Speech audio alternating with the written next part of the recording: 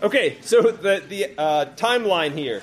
So basically, we're going to be covering a lot of books, and I want to help you orient yourself to Israel's history. There's some major events that if you can have those in mind, will really help you. So this timeline, basically along the top, has some major events in Israel's history, and then along the bottom, the bars are basically the time period covered by those books. So keep in mind, there's a difference between the time period covered by a book and when the book was written. This is oriented toward when it was the time period being covered. So you can see there that Genesis covers a whole lot of time, Exodus a fair bit, and then Numbers, Leviticus, and Deuteronomy all come real quickly during the wilderness period. And then Joshua is really a fairly brief amount of time right there at the beginning of the start of the conquest. And then you'll be able to see where Judges, 1st, 2nd Samuel, 1st, 2nd Kings, what they cover. All right. So let's go ahead and jump in here. But as I mentioned to you last week, there were three things we wanted to cover. And the last of those was basically a little primer on how to read biblical narrative faithfully well. And we didn't quite get to that. So I want to start there. And it's particularly important. Well, it's important for all of the Bible because so much of the Bible is narrative. And even what isn't narrative is situated within a narrative context, the storyline of the Bible. But all of the former prophets are narrative. So it's going to be important that we know how to read narrative well. So I'm going to do two things here. Number one, give an explanation of how narrative works and guidance for interpreting it. So how it works, that's obviously going to drive how we should interpret it. And then secondly, just some things we can learn from the nature and presence of narrative in the Bible. All right, so first, how narrative works and guidance for interpreting narrative. I gave you a definition of narrative. It's pretty basic, the representation of an event or a series of events. So it's aimed at what we often might call like a story, which I'm going to use that term differently, though, in just a moment. First, though, really important to being able to interpret narrative well is understanding what I'm calling here the propositional nature of narrative. We naturally think of a story, of a narrative, as maybe entertaining, and we even allow for narratives to influence the reader in some way. But we often don't think of narratives as prescribing. In other words, prescribing what we ought to think or prescribing what we ought to do. Right? We often think of them as being the opposite of that almost. But that is what narratives do. Even without grammatical imperatives, narratives call readers to think and or do something, and the narratives of the Bible are no exception. And the ability of narrative to make propositions depends on the distinction between two terms I'm going to use for these here. And please note, these are like technical ways of using the terms. So this isn't the way people naturally use these terms. It's kind of an artificial distinction between two terms that's used in narrative study to be able to distinguish two closely related things, but for the sake of kind of close scrutiny, are helpfully separated out. Number one is story, and number two is narrative. So again, note, we're using this kind of in a technical way here for the sake of making a distinction. Story refers to the bare events. So every narrative has a story embedded within it, and it's able to be deduced from the reading of the narrative. But they aren't the same thing. In other words, you might read a whole story, a whole narrative, read a whole narrative, and then be able to summarize for someone the major events that happen, right? The major events aren't the whole narrative, but that's the story. Think of it like the skeleton to the narrative. There are events in there that form the core of that. And then narrative refers to the representation of the bare events, that is the story, in a meaningful way. For example, ordering them and showing the cause and effect relationship between the events. So I'm going to illustrate this for you in a couple ways. We might mention some events from a person's life. He was married on such and such a date. He married so-and-so. He was born then and there. He went to college at such and such. But we wouldn't call this narrative. It's a collection of facts or events. We would never look at a sheet of such facts and call it biography, would we?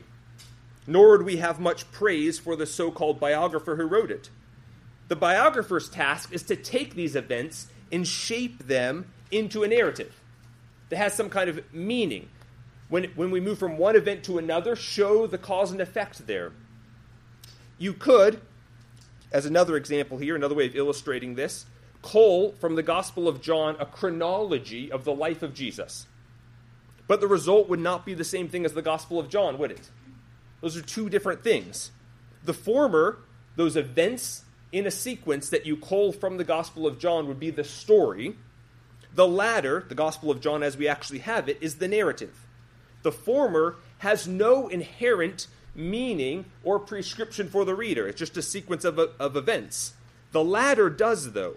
John states explicitly that he has a purpose in his narrative, and that purpose is to persuade the reader to believe that Jesus is the Christ.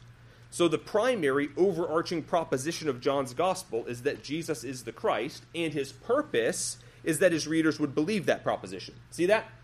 You might think, well, why did he do that with narrative? That's what we'd be thinking unless we realize that narrative's capable of calling people to do something. You can have a purpose in writing a narrative. Another example, this will be the last one I give you. If you sit down with someone over lunch and ask them to tell you their story, in a generic sense, not the technical sense. That's the way we would say it, though, right? Tell me your story. You can infer a lot about that person's outlook by what they tell you.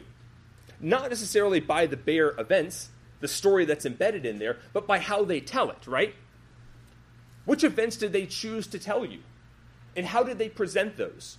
Are there any events they lingered on and spent a long time explaining? Other ones they passed quickly over?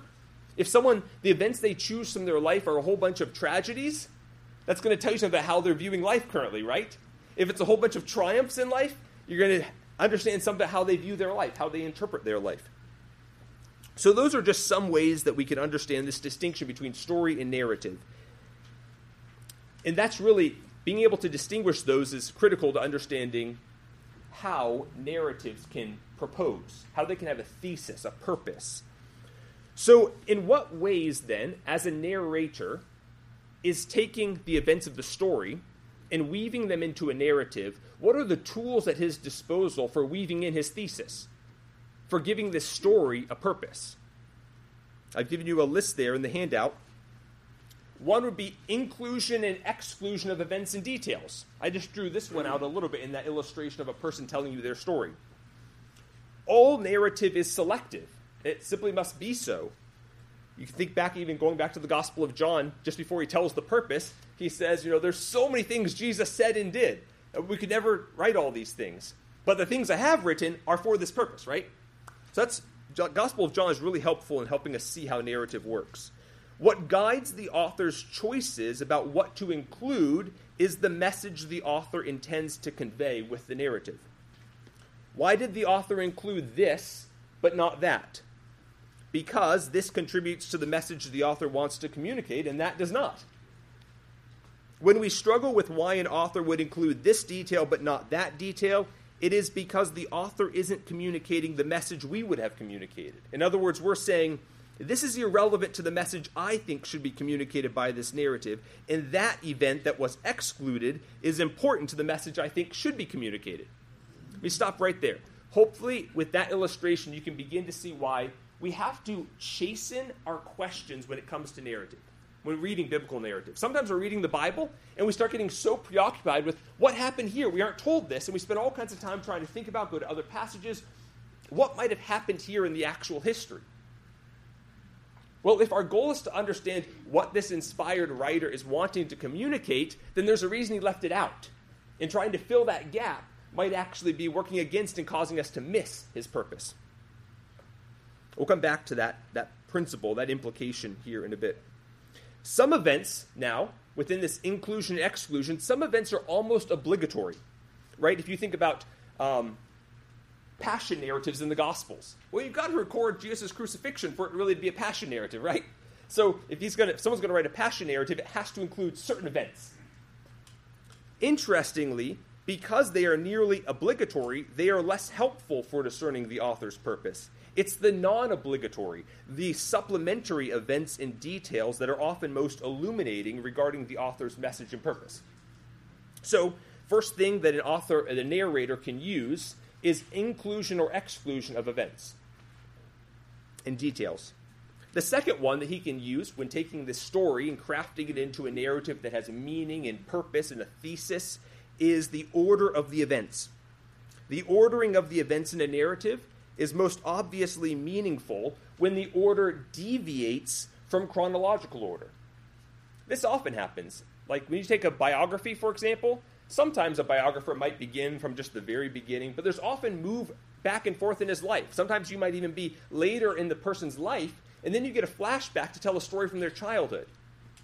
Well, we all know what to make of that. We're immediately assuming that somehow the biographer thinks that something in his childhood has influenced what he's doing now. And so by changing those things up, it's helping us to see the significance, the meaning of that. We could say it this way: when a narrative places the events in a different order, the order is meaningful. Number 3, the duration of time or the length of text given to narrating each section. So the author's choice to quickly summarize some events, but linger at length and carefully develop other ones, is purposeful. And it's being driven by the author's purpose, what he's intending to communicate. Number 4, the frequency with which a narrator mentions an event. In other words, repetition is significant. Number 5, commentary. Commentary is probably one of the most obvious ones. Narrators occasionally provide explicit commentary on an event, a person, or something else. And this helps to convey the meaning of the narrative. For example, Matthew, all of the Gospels are regularly seeking to show the significance of what's happening in Jesus' life against the backdrop of the Old Testament. That's regularly happening throughout. Matthew's a bit unique, not totally unique, but a bit unique in the frequency with which he will actually stop and insert sort of this narrative or commentary. He says, this was to fulfill, or this happened to fulfill, and then quotes an Old Testament passage. Well, that's really helpful to know why he just took the time to narrate that. And we can infer from the frequency with which Matthew does that at least part of his reason for writing is to help us see how Jesus is fulfilling Old Testament prophecy. And then the last one I gave you there, number 6, labels. You might think of it as like titles, but labels used for characters, places, etc. Consider, this is totally unbiblical, this is not non-biblical, biblical. Example here for you. Let me give you first a biblical example. So if someone's introduced, and they're introduced, say, as the mother of so-and-so, or the wife of so-and-so, it's orienting us as to who are the most important characters, right? And who are the secondary characters, because of who they're spoken of in relation to. And here's sort of an example of how labels reveal interpretation. We all know this from even news reporting. Consider, for example, the significance of labels used for Palestinians who attack Israeli soldiers for the sake of protesting Israeli rule. Israel in the U.S. will call them terrorists, right? Whereas those who support Palestine will apply some kind of positive label to them, like freedom fighters or something else like that, patriots maybe. You see how that's totally driving, what's driving that is their outlook on the event, right? How they interpret it. So whenever you have a label on a person or an event or a place, it's often significant. It's revealing the author's purpose. Now, a note of clarification here about how authors weave purpose and thesis into the story. None of this about a narrative communicating a proposition requires the conclusion that factuality or historicity is irrelevant. Not at all. Consider again my example of the difference between the Gospel of John and a bare chronology of the life of Christ. The fact that John's taken this bare chronology and crafted it into a narrative hasn't falsified or made it lacking in historical accuracy at all. You guys see that? Sometimes I think when we start thinking about the way a narrator can take the facts and give it meaning, a word that comes to mind is spin, right? They're spinning a story. And I think really the danger, everyone, when they tell a story, it's infusing with some kind of interpretation, right? When we use the word spin, it's when we think someone's intentionally twisting that for a particular agenda, right? Contrary to what might be like the inherent meaning in those events. I'll come back to that point in a moment. The propositional nature of narrative does not prevent narrative from being historically accurate. and constructing a narrative out of a story does not require distorting the facts. But neither does this mean that any thesis conveyed through a narrative is true just because all the events are factual. So you can tell a narrative, all the actual events of the story, in that technical sense, be true, meaning they actually happened in the way they were said to have happened, but that doesn't necessarily mean the narrative is true. This would be true if history were a meaningless sequence of events. All of us would be free to impose whatever meaning we want on the events. But, in fact, God stands behind history as its author. Therefore, a narrative that aligns with his interpretation of history is the true one. One that imposes a contrary meaning on the events of history is a false one. And in light of this, what could be better than not merely having a record of events, but actually having the author of it all, his commentary on those events, helping us to understand what to make of it. So when you hear that in Scripture, we don't just have bare events, we don't just have story, we actually have narrative where the authors have infused purpose and meaning into that. Don't allow the influence of the Enlightenment to tell us, that's not what I want, I just want the facts, ma'am. Allow us to say, that is wonderful because I trust the commentator. I trust the narrator. I trust the one who's ultimately standing behind it and telling us the meaning of these events. And that's what we have in biblical narrative. So let me summarize for us the interpretive task for narrative. So far, I've given you a definition and a description of narrative. But what does this mean for a prescription in reading biblical narrative? First, we must immerse ourselves in the narrative. And I'm putting this first because the tendency when we talk about narrative like this, analyzing it, unpacking it, dissecting it, is to take us away from just immersing ourselves in the narrative. But a narrative isn't just a mere expository piece of writing, right? It's not merely writing out a thesis like you would, like say Paul does in one of his letters. It's a different type of genre, and we need to treat it that way. We need to immerse ourselves in the narrative.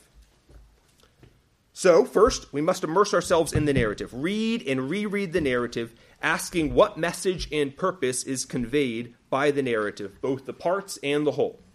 Things like, why did the author include this rather than something else you might have expected? What might that choice reveal about his message and purpose? Why does he order the events in the way he does? What might that choice reveal about his message and purpose? Why does the author spend so much time on this scene, but summarize other scenes in a few sentences? What might that choice reveal about his message and purpose?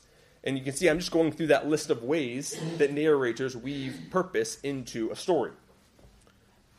And then, after you've immersed yourself in the narrative, pull up and try to answer the following three questions. Number one, what is the conflict or what is the tension in the narrative? And how is it resolved? For example, in the book of Job, the conflict or tension at the heart of the book centers on why this calamity would befall a righteous man. Right? That's what's driving it all. Everyone around is trying to solve this problem. This is the tension or the conflict. And this is resolved when the Lord appears. But it's not resolved in the way we might expect, explaining why Job is suffering, but by calling the reader to trust the Lord even when we don't understand. So notice, critical to interpreting Job isn't just understanding the conflict or the tension, but specifically how it's resolved, right? How it's resolved is actually kind of where you find the meaning of the book of Job. And then number two, what are the sections of the narrative and what role does each play in contributing to the book's overall meaning? So essentially here I'm saying, what's the outline of the book? How is it structured? So we would identify the major sections of the narrative and work to explain the function of each in contributing to the book's overall meaning. And then finally, we ask, what is the meaning of the book? And I can break that down to two parts. I think I gave you both parts there. One is, what is the propositional truth conveyed? And then number two, what does the author want the reader to do in light of that truth? That second question is so helpful for us when it comes to application, because often the biblical authors not only are conveying a truth, but they have something they want the reader to do after reading that, after understanding that truth. Well, that's really helpful. We aren't left, in many cases, just with the truth and having to ask ourselves how to apply it. If we're careful readers, often that's already built into the text. There's the truth and its application. At least one of its applications, right? Then we can get into the details of how specifically to work that out. But often that's there. All right, so that's the summary of the interpretive task for narrative. And now finally, and I'm just going to give us one of these things we can learn from the nature and presence of narrative in the Bible. I'm going to give us just one for the sake of time. One thing we can learn from the nature and presence of narrative in the Bible, and that is this. We should embrace the selectivity and interpretation involved in biblical narrative rather than looking at it as something we have to fix by formulating our own reconstruction of the event. So what does it look like? Think with me here. What does it look like to try to fix the selectivity of a biblical narrative?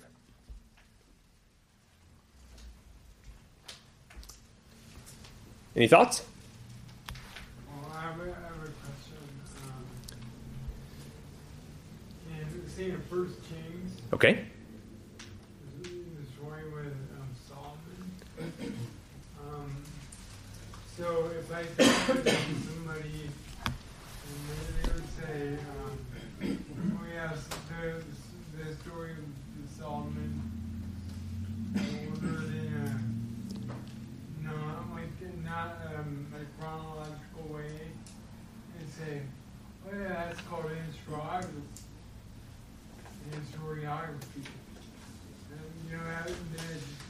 And talk to somebody else and they would be sort of obstinate against that, oh yeah, it's definitely chronological. They have a different view of that. And so, I mean, what would you say is the faithful view? What was that last thing? What's the faithful view of looking at a story like that? I mean, like, there's apparently a chiastic structure. And, like real life, it doesn't follow patterns like that. Mm-hmm. So it looks like it might be narrative, but Yeah. That sounds like I don't know what a faithful way Yeah. of doing it is. I think I would just say that authors do have freedom to put things in a different order. Not because they're trying to distort the facts about what order they actually happened in, but because it's going to, I don't want to say just suit their narrative, because it's not as though they're trying to deceive about what the story actually was. In fact, usually when a narrator takes the events in a story and restructures them, the reader is actually usually able to mentally kind of re-put it back in its place. Like I mentioned earlier, a biographer does a flashback to the subject's childhood. Well, we all know that, right? It wasn't that he's distorting and acting like that actually happened here. He's just putting it there for a purpose. So I think there's probably a lot of details in your mind about a question related to the books of Kings. So maybe we can talk about that later. Or maybe when we get to Kings. Okay, so here's what it might look like to embrace the selectivity of, or actually to resist that and try to fix the selectivity of biblical narrative. And this isn't to say that this is necessarily always wrong, but just a danger when this becomes the default mode of reading biblical narrative. When we're reading in the Gospels, and there's multiple accounts of the same event, and as soon as we're reading one Gospel, we're remembering that there are other details that weren't included here, and we almost act as though, woe unto this Gospel writer for including so many details. Let me help him out by going to this other one and supplementing it so we can get the fullest picture. Well, that may be fine and good if the author's purpose was to give us all the possible details we could have. And that may be appropriate if our task is to reconstruct what actually happened. But if the purpose is to figure out what is the narrator trying to communicate, then there's a reason he skipped over those things. The reason he didn't take the time to include those, and we're likely going to miss his point if we spend a lot of time trying to supplement them. So what does it look like to embrace the selectivity? One would be to, I'll give you a term here, and it'll be helpful, I think, just spatially in your mind, and I'll explain it.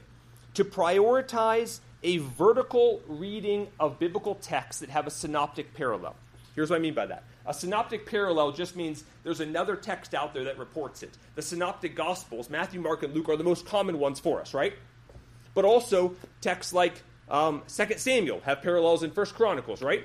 We have other passages where there's a synoptic parallel. And a vertical reading just means basically you start at the beginning of Matthew and you read straight through. A horizontal reading is one where you start in Matthew, and as soon as you get to a section that has a parallel in Mark or Luke, you start going and reading those and trying to supplement that. Does that make sense? You're always comparing across the Gospels rather than just reading it straight through. So we prioritize just reading a narrative straight through as the author has given it to us. That's one way that we can embrace the selectivity. Another one, when you find yourself wondering about details not included in the narrative, rather than trying to discover or guess how you might fill that perceived gap, ask how this non-inclusion might help you understand the author's purpose.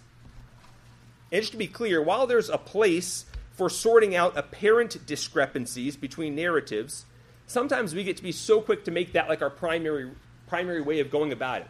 We read along, the liberals say there's a discrepancy here, so let me now spend the next 20 hours of my time in Bible study trying to flesh this out and explain why it's harmonized and why there's not actually a discrepancy. Again, that's not necessarily wrong, but sometimes we jump to that because we don't really know how to actually read narrative and don't have anything else to do. We aren't aware of what else we should be doing.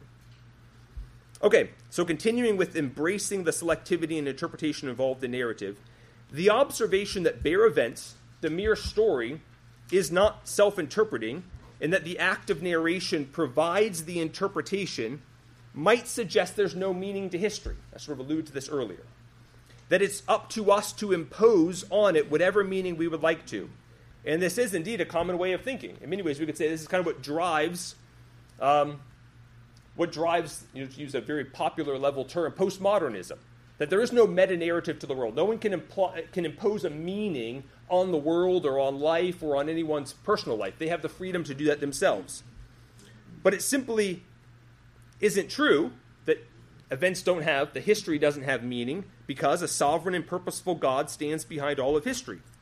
Now that doesn't mean, though, it's important, that doesn't mean that events themselves are self-interpreting, as though the winner is always right. You guys see that? Sometimes we could even read history and say, that side was obviously right in God's eyes because they're the ones who won after all. Well, that just doesn't work. We need some kind of outside commentary to help us understand what's right and what's wrong. But God hasn't left us with just events, nor has he merely revealed to us a record of events. Rather, he's provided us with biblical narrative. And biblical narrative is both the record of the events and the interpretation of those events, overlaid on the events themselves. And because that interpretation is God's own interpretation, wow, what more could we possibly hope to have? In some ways, this is a bit of a shock value statement, okay? So keep that in view. That's the context for this. In some ways, it's true to say it's better to read a biblical narrative than to have experienced the actual events. It's better to read a biblical narrative than to have experienced the actual events. Here's an example. We follow along in the narrative the disciples of Jesus, and they are so confused, right? In some ways, though, we're almost ahead of them as readers because the narrator's already helping us make sense of these things. I'll give you another example. Many of you are familiar with the scene at the end of the Gospel of Luke, the road to Emmaus. You guys remember this? And on the road to Emmaus, Jesus, without being known by the disciples, these disciples, he shows up, walks alongside them, begins this casual conversation with them, notes that they're kind of down, asks what's been happening, and he goes on basically and reinterprets for them all the events of the Passion through the lens of the Old Testament, right? He helps them to understand the Old Testament now and how that all pointed to Jesus, and not just to Jesus, but also to his death and resurrection. And a lot of people want to come through and say, wow, wouldn't it be great if we had a recording of that? If we knew what he actually said? I think that question is overlooking the fact that that's exactly what Luke has given us. He's gone back through and narrated the events of Jesus' life through the lens of the Old Testament. You guys see that? And so here all along, the disciples had to wait till the very end, after the resurrection, to get that, and we have it from the very beginning. So again, just an encouragement to embrace the interpretation that's overlaid on the events in biblical narrative. All right, I'll stop there so we can jump into Joshua. Any questions about that? I don't want to take too much time for questions because we probably have a lot, but if you have any pressing questions, feel free to ask now.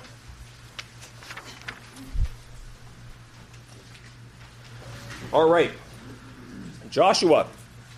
And just so we aren't surprised as we start moving through, I knew from the very beginning I wasn't going to get through Joshua in one whole time. So we will, this is part of the plan, to let this spill over into next time we're together. It's going to be 2 weeks from now because we have family gathering next week. 2 weeks from tonight, we'll pick up and finish Joshua and then take on Judges then as well. All right. Let's start out with just a high-level, brief summary of Joshua. Although there are numerous elements of the promise to Abraham, we talked about last week that land and descendants are among the primary ones. And the Pentateuch records that the descendants piece was fulfilled in considerable measure during the period of the Exodus, right? Not during the period, during the period of slavery in Egypt. They multiplied tremendously, Exodus 1 says. And then Exodus chapter 2 through the end of Deuteronomy are all kind of forward-looking, anticipating the beginning of the fulfillment of the land promise. So those two promises in Abraham, the Pentateuch's kind of showing unfolding. And so all this time, from Exodus 2 through the end of Deuteronomy, the reader's just looking forward to them entering the land, beginning to possess the land. And it's been sort of heightened in anticipation by even like the whole Kadesh Barnea episode, where they're right on the edge of the land. They end up being ready to go in, but because of unbelief, they aren't able to go in. Then we have the whole book of Numbers, the rest of Numbers, while they're wandering through the wilderness for 40 years. So the point is, a lot of the narrative, all of the narrative we could be saying, is oriented up to this point toward going into the land. In the book of Joshua records Israel crossing the Jordan into the promised land, conquering much of it, dividing it among the tribes, and ends with Joshua reminding the people that much work remains to be done, and that obedience to the Lord is the means to further realization of the promises. Meaning, if you're going to possess more of the land, getting toward the full amount the Lord promised, obedience is going to be the primary thing needed. That trusting and obeying the Lord, that theme, that it would be essential to realizing, to inheriting God's promises, is really not surprising at all when we keep in context all we learned last week. Think back to what we learned last week about kind of that high-level summary of the Pentateuch and how that plays into this theme of trusting and obeying the Lord being essential to God's purpose. Remember that the promises to Abraham are the Lord's plan to restore and complete what he began at creation. The promises to Abraham are the Lord's plan to restore and complete what he began at creation. And this entrance to the land promised to Abraham is a sort of return to the garden, where God will dwell among them, bless them, and from which the whole earth will be blessed. However, as in the garden, trusting obedience is a non-negotiable. God's creation purpose depends on a harmony between God and his people. As his vice regents, they have to be in harmony there. They simply can't do that without submitting to him and trusting him and obeying him. Therefore, in light of this storyline, it's not surprising at all that obedience to God would be essential. Additionally, not only does the whole context of the storyline indicate that obedience is absolutely essential, but also we said the very purpose of the Mosaic covenant is to kind of come in behind the Abrahamic covenant, and we could say administrate its fulfillment. It says specifically that God's clear in the Abrahamic promise, particularly Genesis 15, that he will make sure it is fulfilled. There's no doubt about that. Regardless of what the people do, he will fulfill that promise. But it's not necessarily fulfilled to just anyone. It's fulfilled to the generation that is faithful. And the Mosaic covenant comes along and says, if you want to inherit these are the things you must do. These are the kind of the conditions on you being the one to inherit the promises of the Abrahamic covenant. So as well there we see that if they're going to possess these promises, trusting the Lord and obeying him is absolutely essential. It's a non-negotiable. All right, so with that in mind, let's first look at the situation in which the book was written. We don't have a whole lot here to go on. The book does not indicate explicitly when it was written or by whom. We don't necessarily know. I guess I mentioned that as well there. Regarding the author, the book gives us little to nothing from which to infer who might have written it. Now, regarding the date, there's a little bit more, and so I gave you just kind of a general explanation and a detailed explanation. I'm not going to go into the detailed explanation for now, but if you're interested, there it is for you to read. In general, though, we can get a range of when it was likely written. It was written during the period of the Judges, which would be like 1350 to 1050, or possibly as late as the reign of Saul, which ended right around 1011 BC. Now, the purpose.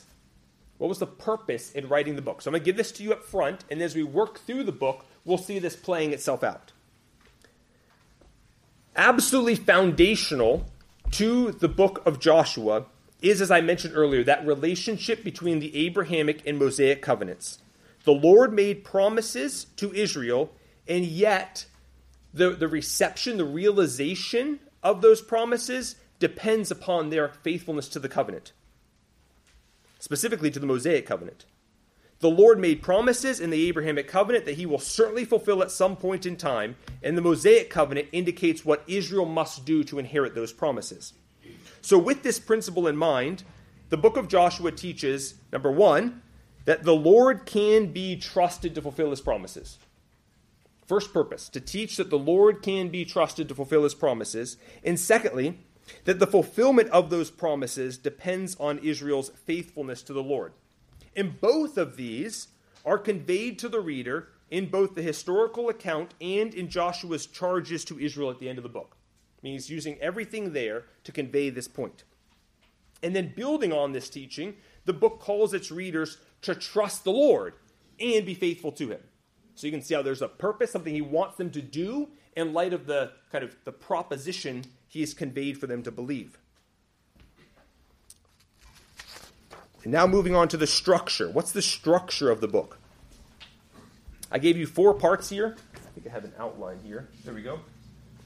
So you've got it there, but you can also see it here as you keep flipping through and get past this structure in your notes. Number 1, chapters 1 through 5, preparations to conquer the land. Chapters 6 through 12, conquering the land. Chapters 13 through 21, division of the land. And chapters 22 through 24, a charge to serve the Lord. All right, with that outline in view, and with the purpose in view, let's jump in and see how each part contributes to that purpose, how the author develops the narrative to accomplish his purpose. So in chapters 1 through 5, the Lord speaking to Joshua, charging him with leading Israel into the land and taking possession of it, and then the preparations are made and they cross the Jordan. And that's basically where chapter 5 leaves us at the end. Now, if you have your Bibles with you, go ahead and turn to Joshua chapter 1. I want to take we'll obviously skim over some portions very, very quickly, and then other portions take a moment to look at the text. So this is one point where I just want you to see how the charge from the Lord to Joshua, how it's laid out here.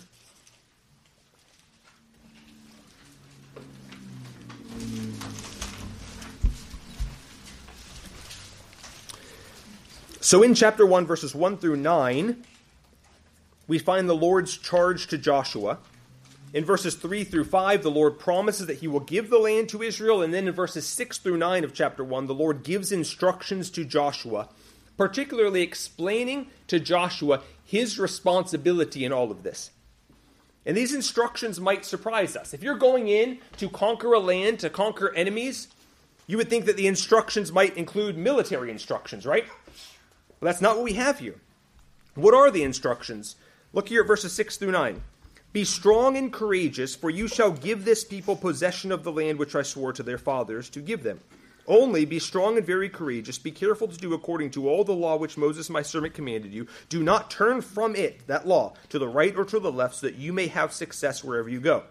This book of the law shall not depart from your mouth, but you shall meditate on it day and night, so that you may be careful to do according to all that is written in it. For then you will make your way prosperous, and you will have success. Have I not commanded you? Be strong and courageous. Do not tremble or be dismayed, for the Lord your God is with you wherever you go.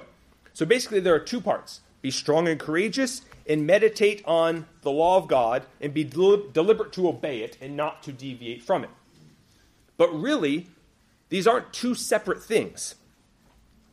The command to be strong and courageous there in verse 7, where it opens, at least in the NASB, only be strong and very courageous, is oriented toward knowing and obeying the word of God. Because what follows it actually aren't separate imperatives. They're like purposes. So it basically says, be strong and very courageous to be careful to do.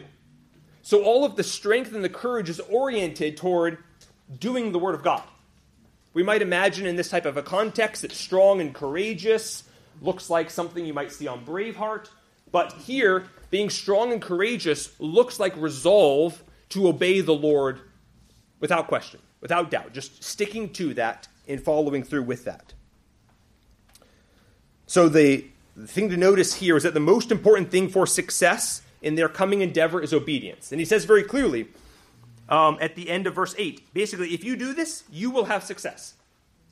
Not all these military commands, not if you stage this ambush just right and pull it off at the right time, but if you will obey, know my word, know what I've commanded, and keep it, then you will have success. Super important to understanding the purpose of the book of Joshua. And this is important. It's an important theme that we're going to see again and again. The Lord will fight Israel's battles. That's no problem for him. What they must do is trust and obey him. We're going to take a few minutes here for a text, but that's going to set up really all of the former prophets. So even though it seems like we're going back to Deuteronomy, it's going to be critical. Go with me to Deuteronomy 17. And Deuteronomy 17 contains instructions for Israel's king. At some point in the future, when Moses is writing this, there is no king. But it's looking forward to a time when they will have a king, and it's giving instructions. Now, in the book of Joshua, we don't find a king, but we do still find a lot of these same principles coming through, and then we'll really see the instructions for a king here in Deuteronomy 17, how relevant they are when we get to the books of Samuel and Kings. But I'm going to take a moment here on the front end just to kind of unpack this. So beginning in verse 14 of Deuteronomy 17 is where we find these instructions for a king. And we'll see here that he's specifically told not to focus on equipping himself to fight in his own strength, but to put his focus to knowing and obeying the Lord. So verses 16 and 17, let me just read up to that from verse 14. When you enter the land which the Lord your God gives you, and you possess it, and you live in it, and you say, I will set a king over me like all the nations who are around me, you shall surely set a king over you, whom the Lord your God chooses, one from among your countrymen. You shall set as king over yourselves. You may not put a foreigner over yourselves who is not your countryman. Moreover, here's the part about what he shall not do. He shall not multiply horses for himself. So that one seems to clearly be oriented toward increasing military strength, right? Basically, the idea would be like having an amassed army. And the text goes on, nor shall he cause the people to return to Egypt to multiply horses. So that's still related to the horses, since the Lord has said to you, shall never return there again. Verse 17, he shall not multiply wives for himself, or else his heart will turn away. So now that one can be multiple reasons, but it seems like in the ancient Near East, multiplying wives was often because you've got to make all these alliances with all kinds of other kings. Because if their daughter, say a king's daughter, is married to this guy, then there's a vested interest in not going to war with him and making sure that his kingdom flourishes. So by creating all these marital alliances, it would be like a way of making treaties. And so basically you are not to depend upon human means of ensuring national security. And then finally, nor shall he greatly increase silver and gold for himself. So those are things he should not do. But then in verses 18 through 20, we have what he should do. Now it shall come about, when he sits on the throne of his kingdom, he shall write for himself a copy of this law on a scroll in the presence of the Levitical priests. It shall be with him, and he shall read it all the days of his life, that he may learn to fear the Lord his God by carefully observing all the words of this law and these statutes, that his heart may not be lifted up above his countrymen, and that he may not turn aside from the commandment to the right or to the left, so that he and his sons may continue long in his kingdom in the midst of Israel. So I take the time to go there because these instructions for a king are going to be sort of the interpretive grid that's assumed as we continue through the former prophets. But in particular, with regard to Joshua, where we don't yet have any kings, I draw them out because they introduce us to the main point of the book, namely that the Lord is committed to giving his people what he promised to them, but they must obey. So when we see these commands to Joshua about, what should be the one thing Joshua does? If he's going to go and possess the land, he needs to obey the law, right? He needs to know it and obey it. That sounds a lot like what was instructed for Israel's kings, right? And in some sense, Joshua's functioning a bit like a king here in the book of Joshua. So we can see why that commission to Joshua, that charge, is totally kind of expected and in place, appropriate in light of Deuteronomy 17. All right, so chapter 1 of Joshua, we get the charge to him to lead the people into the land and give them the land, cause them to dwell in it and possess it. Chapter 2, we come here to the story of Rahab and the spies, the two spies that are sent in. This is a familiar story. They're going into Jericho, the first city they're going to come to, and their purpose is just to gain intel before the army comes behind him. And here are some of the important things to note about this scene in the flow of the book. 1, confidence of Israel's success is conveyed. Confidence of Israel's success is conveyed. And notice in particular, the confidence of success is conveyed by their enemy. This is interesting because as soon as you see them again getting ready to enter the land and choosing spies to send in, your mind should go back to Kadesh Barnea, where spies were chosen and sent in. Those spies come back with a bad report. There's no way we can conquer them. But what's the report that Rahab gives? I am sure the Lord has given you this city because we heard about all that happened in Egypt. Well, didn't the spies back in Kadesh Barnea have that same info? God's faithfulness in Egypt? But they chose not to believe it. Rahab, we find here, actually believing that the Lord who did that is going to destroy us too. So confidence is conveyed that the Lord can keep his promises. And particularly, notice that the basis for this confidence is God's work on Israel's behalf in the past. And this was the very thing Israel was supposed to be noticing to give them confidence. And we see that come through at the conclusion of the scene. Notice verse 24 of chapter 2. They said to Joshua, that's the two spies, coming back from having gathered this intel, to report back. This is a critical point in light of Kadesh Barnea. What are they going to say? Are they going to discourage Israel's heart from believing the Lord and obeying? Or are they going to encourage them? What do they say? Surely the Lord has given all the land into our hands. Moreover, all the inhabitants of the land have melted away before us. So we see faith being conveyed there. The scene communicates that Israel is trusting the Lord.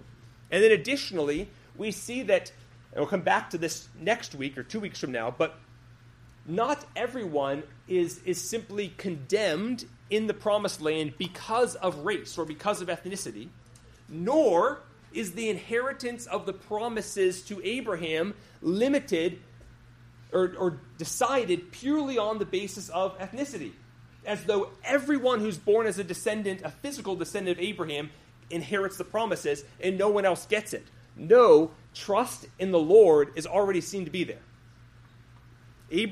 Rahab is able to participate in the promises, but even those who are descendants of Abraham and aren't trusting him will not participate.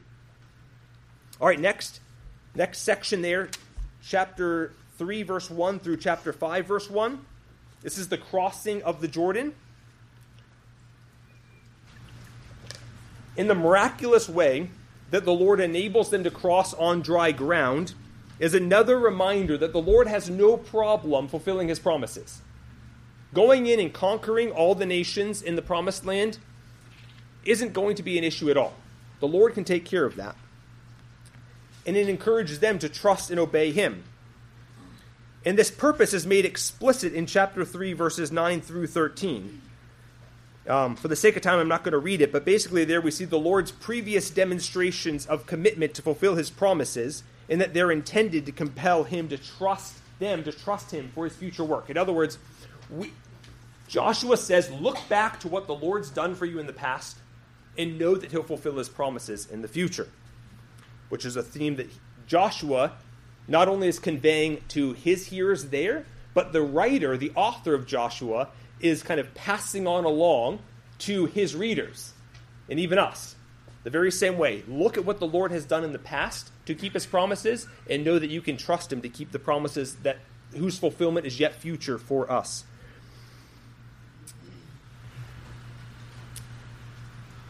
All right, good. Next, move on to chapter 5, verses 2 through 12. And here we find what I call the start of a new chapter. In verses 2 through 9, all the men are circumcised. What we learn is that when that first generation that was unbelieving had died in the wilderness and the next generation came up, they were never circumcised. Why is that significant to going in and possessing the land? Because circumcision is the sign of the covenant, according to Genesis 17. And one of the aspects of that Abrahamic covenant was land, right? So here they are, getting ready to go in and possess land, and there's no indication they have a right to the land, right? Because they aren't even possessing the sign of the covenant. So it's absolutely critical that they first be kind of following through in obedience here. And Joshua is clear to do that. And then in verse 10, Israel celebrates the Passover, which the function of the Passover was always to remind Israel of the Lord's mighty works in the Exodus. It's an appropriate time for them to be remembering this now. I'm going to skip over verses 11 and 12.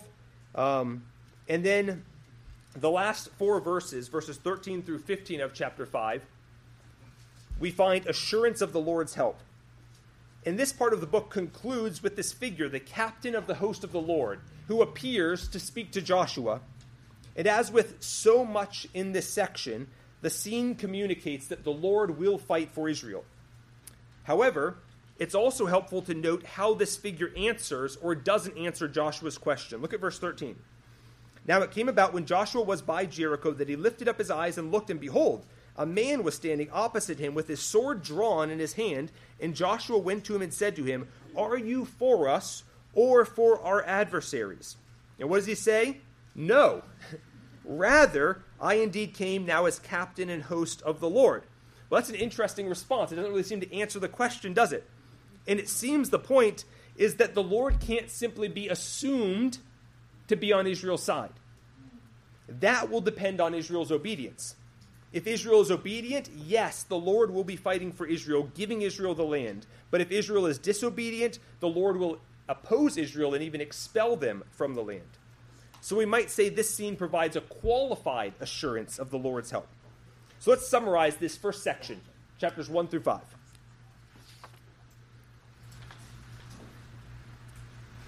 First, we saw in verses 1 through 9 the way the section opened with the Lord's charge to Joshua and how that assured him that the Lord will give them the land and the critical role of obedience to that.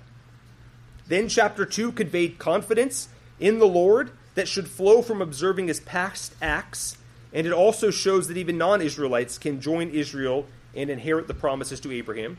Then in 3:1 through 5:1, we saw the Lord's miraculous assistance to Israel in crossing the Jordan, which we are told is intended to call the readers to trust the Lord.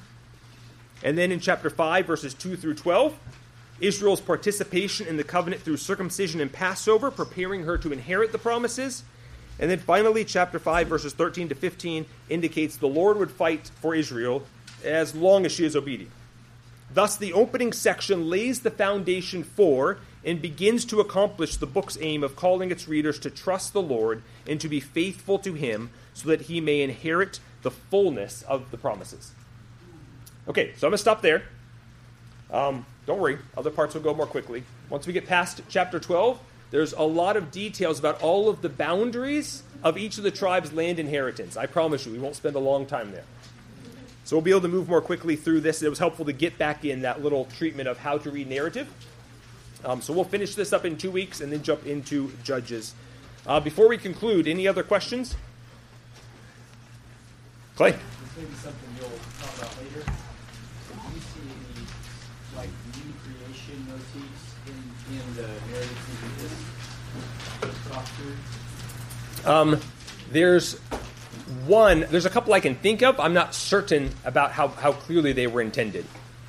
Yeah, particularly in the Jericho scene, there's a possibility of some. So, like if they're walking around the city 7 times, 7 might cause you to remember the 7 days of creation and think of them entering the land. It's supposed to be the new garden. We're specifically going to see, basically, well, I'm not going to draw it out actually because of time, but Achan, his sin with taking, the author is very clear to use the very same language of what Achan does as of what Eve did. He looked, he saw that the gold was good, he desired it, and he took it. Those are all the verbs that Eve uses, or that are used of Eve. And so it's almost like just as they're entering into the land now, there's sort of this new fall happening in the land.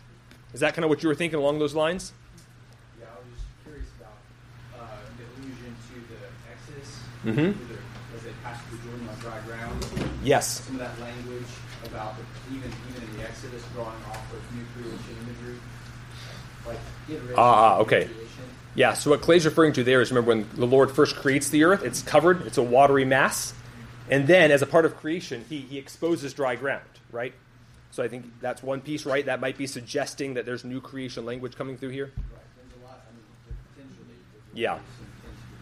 That's probably beyond scope. Correct. Yep. And the difficulty with all these things is that it has to be fettered, it has to be tied to the author's intention. We aren't just about trying to find any kind of connections or possible allusions. The question is, did the author intend that? Because otherwise it's not inspired. It's not part of God's word. And so that's the difficulty always with these types of things. We're here 2,000 years later, 3,000 years later in the case of Joshua, trying to make sense of what exactly did he intend. But the good news is the solution is just to immerse ourselves in the biblical text. The better we know it, the more we're going to pick up on those things. It doesn't require any kind of particular training. It just means knowing your Bible well. Something that's available to all of us. Yes?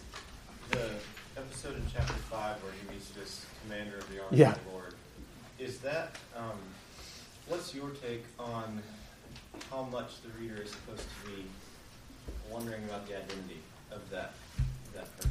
Yeah. I don't know.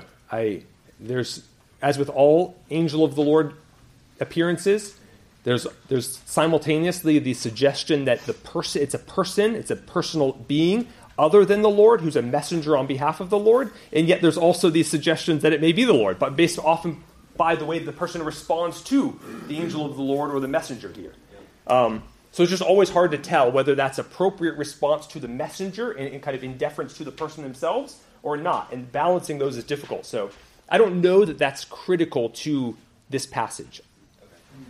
Yeah, I took kind of the message there being that the Lord will fight for them, regardless of whether this is an appearance of the Lord himself or whether this is a messenger from the Lord. So the detail of him bowing down and worshiping this messenger is not, you would say it's not central to the point? I mean, that's there, and you got to wrestle what would you do with that. So yeah. But I think the main point, though, is the Lord's going to fight for them, not necessarily that the Lord appeared to them. Yeah. All right, let me close this in a word of prayer. Thank you all for your attention. Lord, we do thank you for your word, and I thank you even as I've talked to people over the past week and just heard of their enthusiasm just to know your word better, and how even people are reading on ahead through the former prophets, trying to understand them.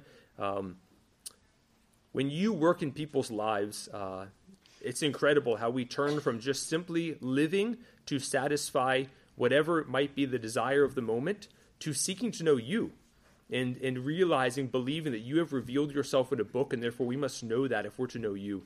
And so I just thank you for these people here. As I look out, this is a group of people, your people, whom you have called out from the world, whom you've gathered together, who seek to be faithful in following Christ and just simply want to know your word. And so I pray, Lord, that as we even thank you for this time and look forward to the coming weeks, that you would just bless all of our efforts, my efforts to teach these books and these people's efforts to attend to them, to listen, and to better understand your word. Bless us with making the most of the time that we might gain greater clarity into what you've revealed and know you better. We pray this in Christ's name. Amen.